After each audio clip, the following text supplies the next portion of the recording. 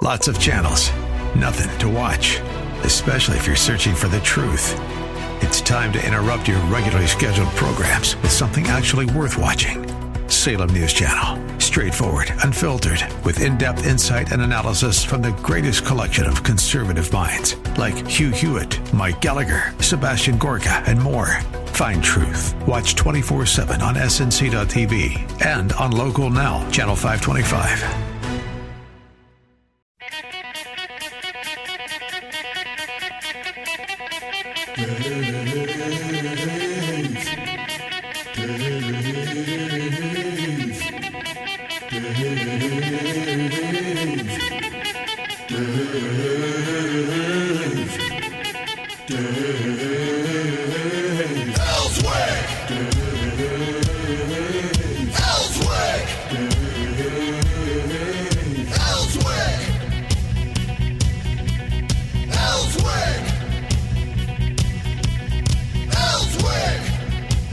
Final hour of a Tuesday show. Hope you found it interesting. There's been some very interesting discussion today, from the first hour dealing with the ability to carry a firearm here in Arkansas without a license, to talking about biblical questions in the last hour, now into this is something I find extremely interesting.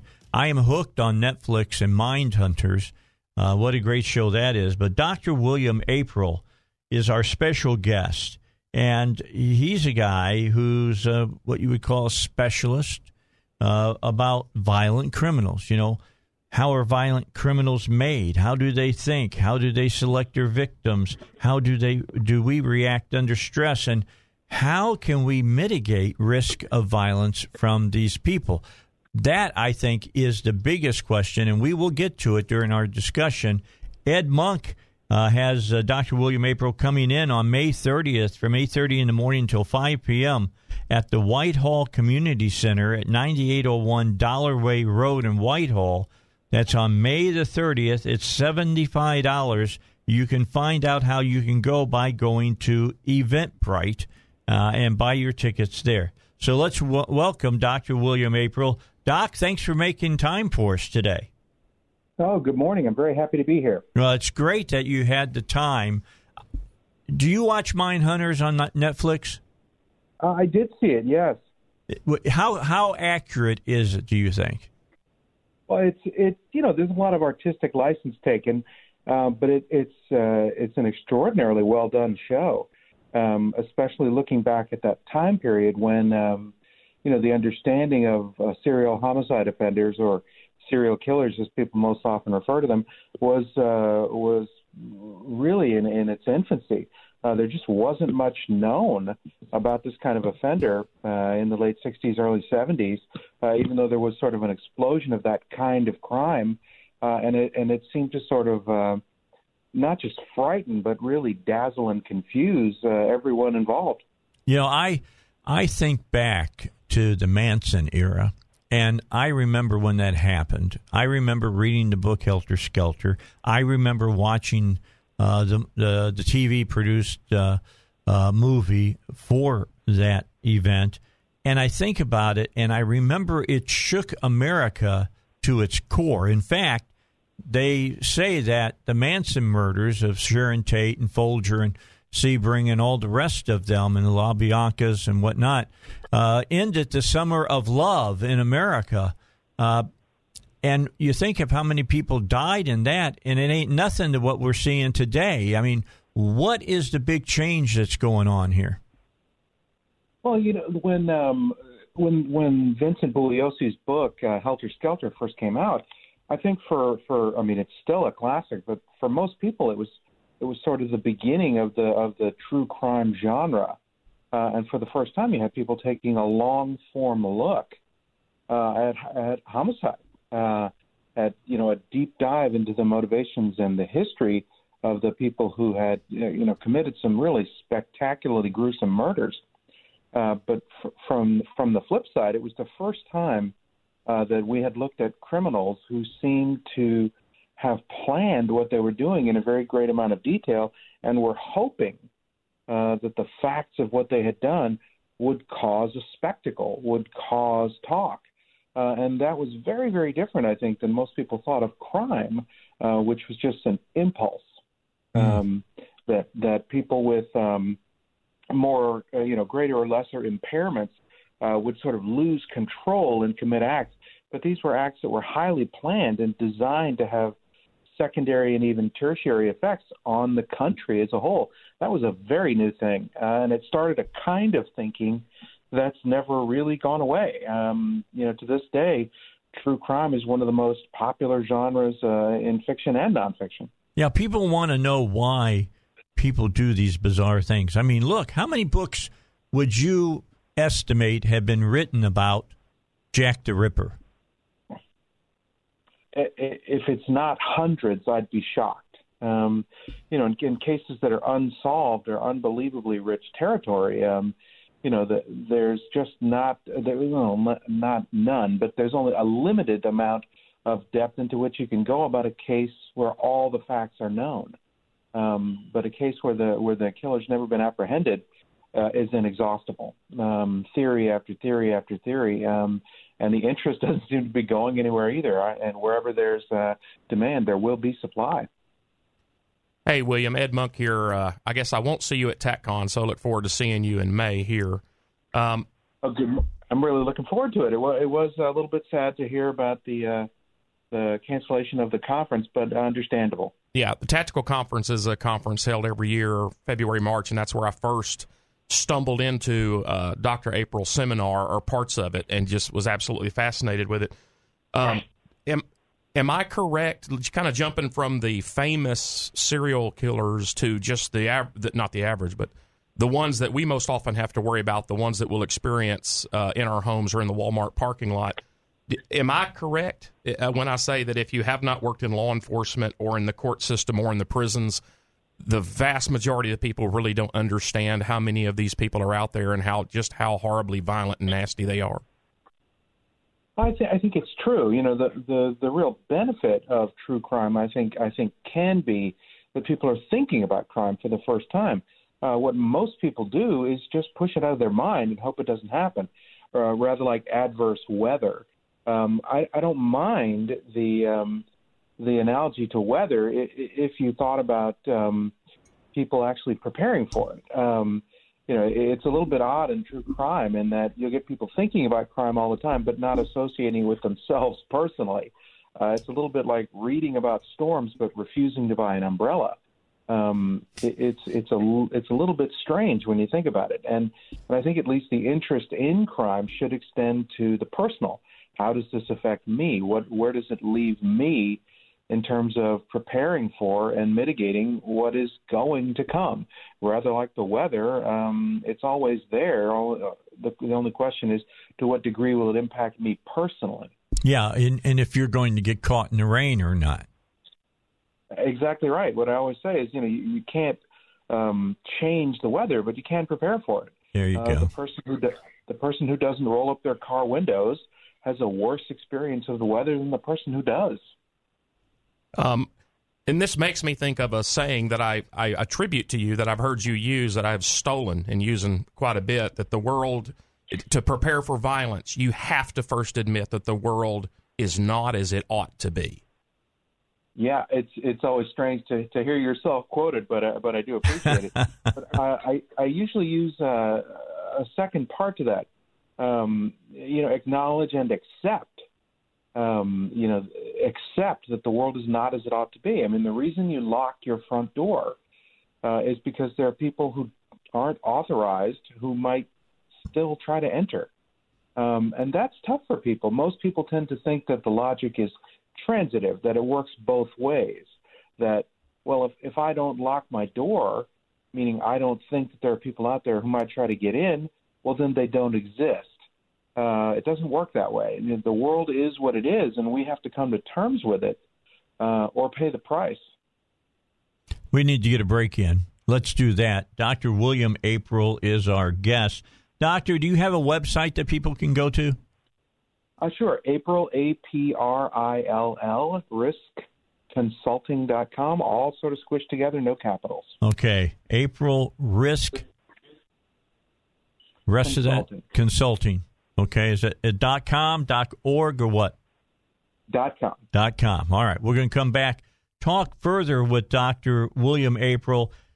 I'm letting Ed talk to him right now because my big question is, how do we mitigate the risk of violence? We'll talk about that before we let him go here on the Dave Elswick Show.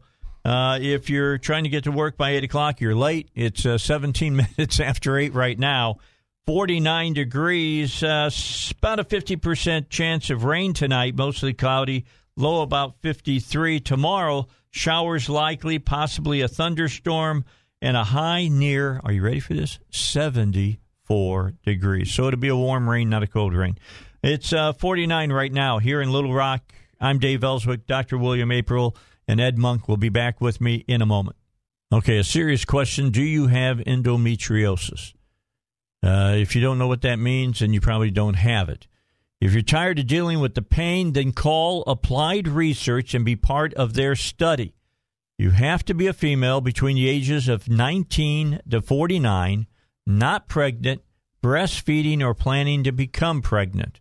You will need to have had a surgically confirmed diagnosis of endometriosis within the last 10 years, along with additional requirements done by a screening process. You'll be reimbursed for your time and travel expenses if you qualify. If you need more information, here's what you do. You call Applied Research at 501-954-7822. 501-954-7822. This is a study about endometriosis. For all of those different things that you have to meet, all the requirements, 501-954-7822. Dave Elswick Show, our special guest, Dr. William Aprill. That's A-P-R-I-L-L. That's how he pronounces, or how he spells his last name. Don't forget that he's going to be at the Whitehall Community Center coming up on May the 30th from 8:30 in the morning till 5 in the afternoon. 9801 Dollarway Road in Whitehall, Arkansas, and go on Eventbrite. Look under what's the title of this one? Unthinkable. All right, look under Unthinkable. $75 on Eventbrite. Is lunch included in that? No, it's not. Okay, so bring a bag lunch, or you're going to take a break for lunch. Yeah, there'll be a lunch break. Okay, so keep that in mind. And this is just such an interesting subject that's dealing with us right now. So, Dr. Aprill, we've had more and more of this violent crime breaking out. Is it because we got more and more people, or have they always been there, like The Alienist, the last book that I read that I really loved about this subject, and we just didn't know how to identify them? Or, are we just spawning more of these kind of people? Well, the Alienist by Caleb Carr is a wonderful book. I mean, it really had a historian's eye for the era and an unbelievable attention to detail in that book. And frankly, if people haven't read it, I wish they would. It's about the very birth of what you would now call forensic psychiatry. But we've got an interesting sort of seesaw effect in that crime in general is going down and quite markedly in parts of the country. But the kind of crime that seems to scare people the most, these sort of highly organized murders by serial homicide offenders, there's no reason to believe that number is dropping. If anything, that number appears to be rising. And that's the kind that most frightens us because there seems to be such an active intelligence behind it.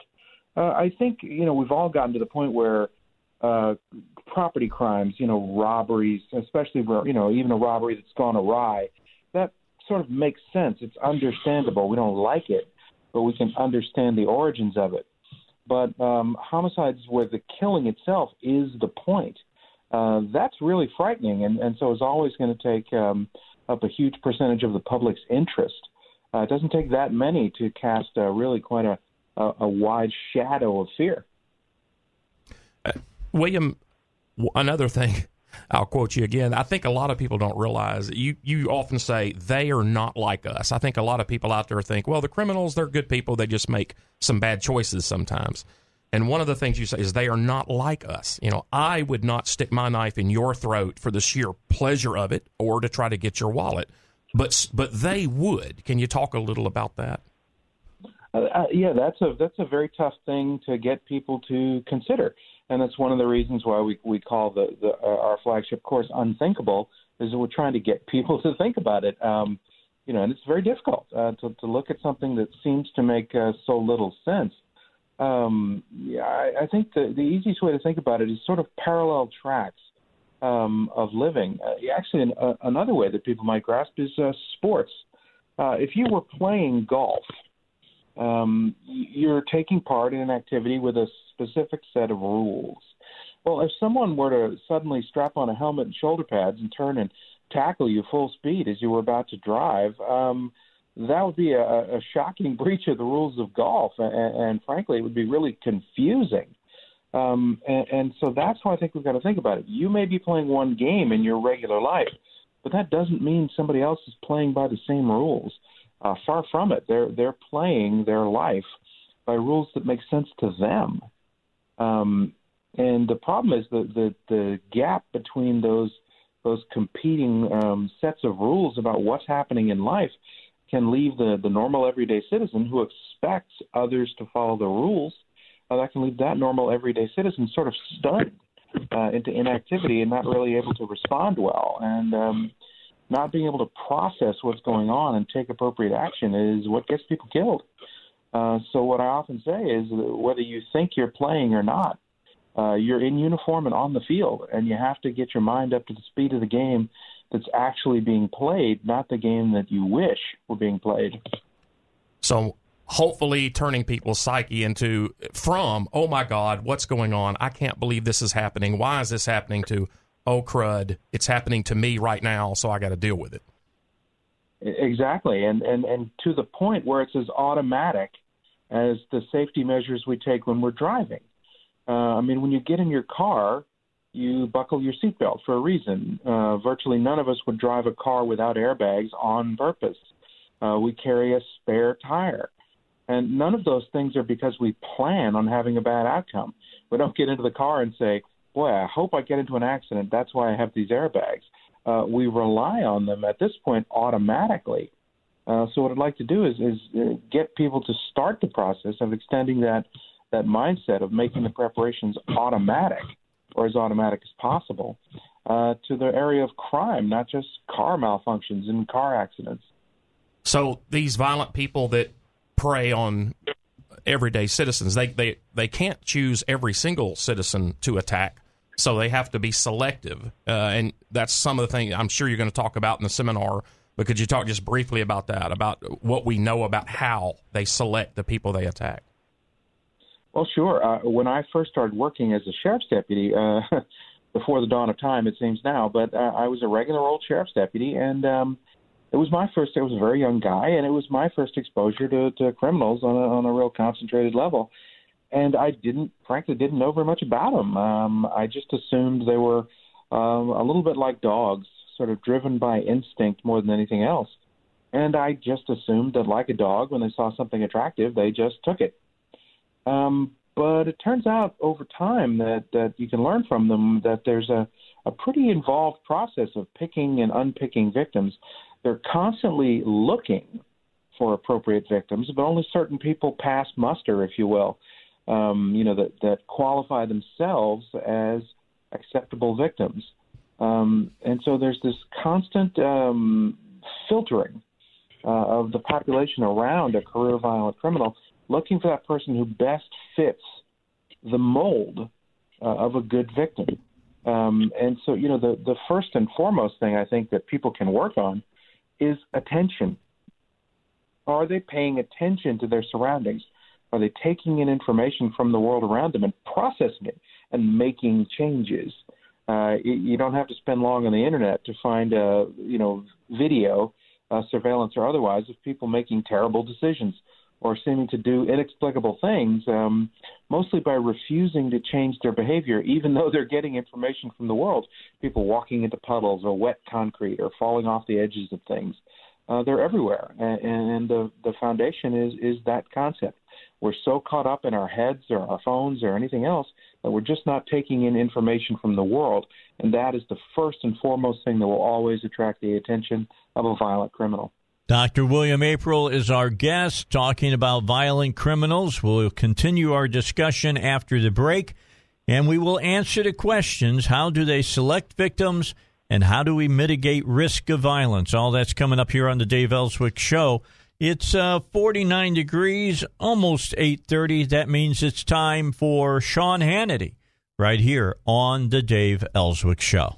We're back. Dr. William Aprill, our guest, and he talks about an area of crime I think a lot of people have, like myself. I call it a morbid interest. I mean, I'll be honest with you, Doctor. I'm interested in the mafia, too. I grew up outside of Chicago. I don't understand that whole thing. It's only business as they're putting a bullet in the back of your head.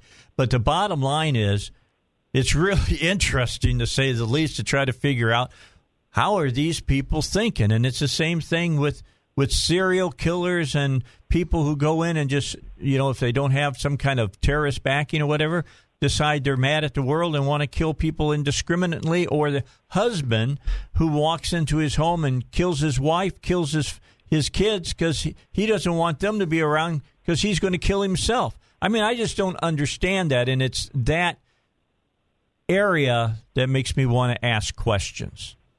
Oh, I understand. The scariest thing is the inexplicable.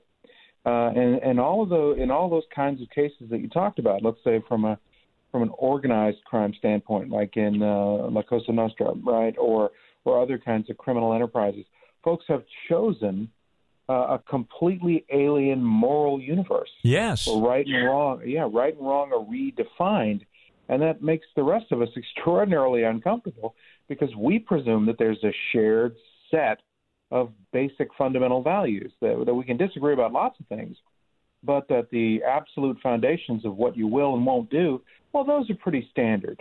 Well, and by and large, they are, but there will always be a number, and it's a substantial non-zero number of people who go another way. They choose another way of organizing the world, another way of thinking, believing, feeling that drives their actions. And what we have to do is recognize that very little is random, unquote, or accidental, unquote, or chaotic. These things are organized. They're just not organized in a way that makes any sense to us. But again, I hate to keep making analogies to driving, but you can drive a car well and safely and not understand anything about how internal combustion engines work. Yeah. All I ask is that we accept the reality that is, not necessarily understand it. Yeah, I just read these books because I don't understand, and I look for somebody maybe to make a little bit of what I consider logical sense out of what I consider is the illogical. However, to the person who's illogical, his being illogical is logic to him. Absolutely. It's a little bit like growing up on a different planet. You'd understand different wavelengths of light, different sensations of gravity, but those are the rules that govern your world. Well, it's unnerving to find an alien, so to speak, on our planet. Well, on their planet, we'd be the aliens, and so we have to grasp the fact that even if we don't understand it, it does have the power to affect us. We don't get a free pass just because we're following the rules. And we've got to come to grips with the fact that the world as it is can influence us just like the tides or gravity, and we've got to get ready for it. So, like in our world with the morals and ethics that we live in, if somebody has something that we want, we offer to buy it from them. Or if somebody we think has wronged us, then we go to the courts for redress. That's our system. What's their system? Mostly might makes right. Over and over and over again in interviewing street-level offenders, violent offenders, they don't understand that we can't make the connection that they do. They see something, they want it, they take it. It's a very straight line and a very direct causal morality. We have all these other concerns about how could I get it legitimately? How could I do the work to make sure that something could become mine? Well, they view that as very much a digression. They see very much in straight lines between what they want and the ability to take it. And that ability is based in force and the threat of force. So these people that think and act differently than us, are they made that way at the human factory? Are they wired that way, or do they become that way, or both? A little bit of both, and also the combinations. You'll get folks who had a normal set of genes, and then their environment was so prejudicial. They were raised in an environment so completely dedicated to the use of force as what drives right and wrong, that they get swept along for the ride, just like folks caught in a terrible river rapids. Then you get folks who are, as I put it, from the manufacturer, just wired differently. They view themselves as very much outside the human rules, and they set their own. And without anything to guide them, any higher structures to sort of adhere to other than their sense of what's right and wrong, they can do whatever they want. But where the rubber meets the road or where the tire iron meets the head, it doesn't really matter to me which one you're facing in the moment. What matters to me is getting our minds up to the speed that we can react and respond effectively immediately, not weighted down by the judgments or the lack of understanding. All right. So how do they go about selecting their victims? If there's one thing I've learned from Ted Bundy and reading about him and watching documentaries on him, he was very specific on the people that he chose. So how do they go around selecting victims? And how do you know somebody's selecting you as a victim? That's a wonderful point. You don't. And so I feel like you should presume that you're being assessed all the time. And that's not paranoia. Think about it a little bit like a thought exercise. If I told you that for the next 24 hours, someone was going to be watching to plan an attack on you, and in the next 24 hours, you're going to give them information that will lead to their decisions about whether or not to attack you and how. Well, what would you do different in the next 24 hours? The answer is everything. You would do everything different. Mm-hmm. You would spend the next 24 hours sending messages that you're not someone to be trifled with. I'd like us to presume that we're being targeted, observed all the time, and send messages that that's not a good idea, actively and passively, to have things in our lives give off to any potential observer the message that we're serious, that we take this seriously, and that it's not going to be easy. Because the simple fact is violent criminals are choosing for easy more than anything else. They don't walk around saying, who would put up the most effective resistance? They walk around saying, who would offer no resistance? Yeah, just like a burglar would. Exactly right. If you're a burglar and looking at two houses, one with the front door wide open and the other with it locked and a burglar alarm in place, which one would you choose? Mm-hmm. The one that presents the most easy outcome that you want, not the most difficult. So our job is to send into the world, and we presume there are bad actors in the world looking at us and observing.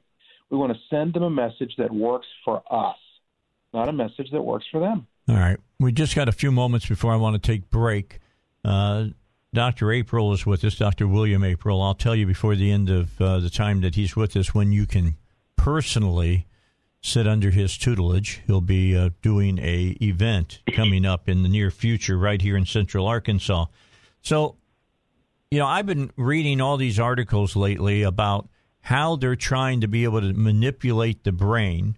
And there was one doctor, I think it was a neurosurgeon, if I'm not mistaken, and he thought that he had mapped out the area of the brain that made violent criminals violent. And then he did a CT scan of himself, and he found out that his mapping was almost identical to a violent criminal. So there's something different there, but they're still struggling with what it is. So how are we going to mitigate the risk of violence from these people? We've talked a little bit about how we prepare ourselves, but is there an area in the future that you see where mentally they're going to be able to go in and change things in people's minds? It's a huge subject of controversy and debate and sort of never-ending research. Only now is there some agreement that you can detect the kind of brain structures that will lead folks to become dangerous and violent criminals. And so at least there's some hope that there's an objective measure where you can detect these people on paper or on a scan rather than just observing their behavior. The reason that's hopeful is it leads to the potential that there's some sort of treatment involved. But I think no matter what we do, it's going to be quite a ways down the road before there's any effective medical treatment. At this point, you're really just thinking about identification first and foremost. Is there any way to detect kinds of brain activities in young children, let's say? Because the younger that any kind of intervention could start, any kind of treatment could start, the greater likelihood that we could make some change. But once someone's already an active, violent criminal, it's going to be very tough to do a medical treatment that would change their behavior.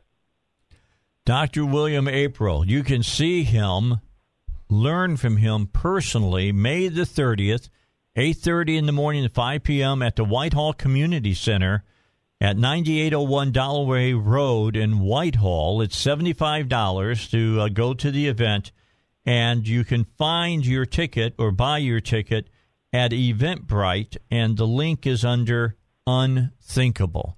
And I highly recommend, if you've been interested in what he's been saying this last about 45 minutes, he's got a whole lot more to share with you. Doctor, thanks so much for the time. This has been really, really interesting. Thank you for having me, and I hope we'll see some of your many listeners there. I'm sure we will. Thank you very much, Dr. William Aprill. He said Aprill. What was his website again, Ed? I can look it up. We'll find it. We'll give it to you before the end of the show. We got to get our final break in here on the morning show, Dave Elswick Show. 49 degrees, 14 minutes till 9. When we come back, big news on besides coronavirus. This story actually blew coronavirus out of the number one spot when it came out. I'll tell you what it is when we return on the Dave Elswick Show.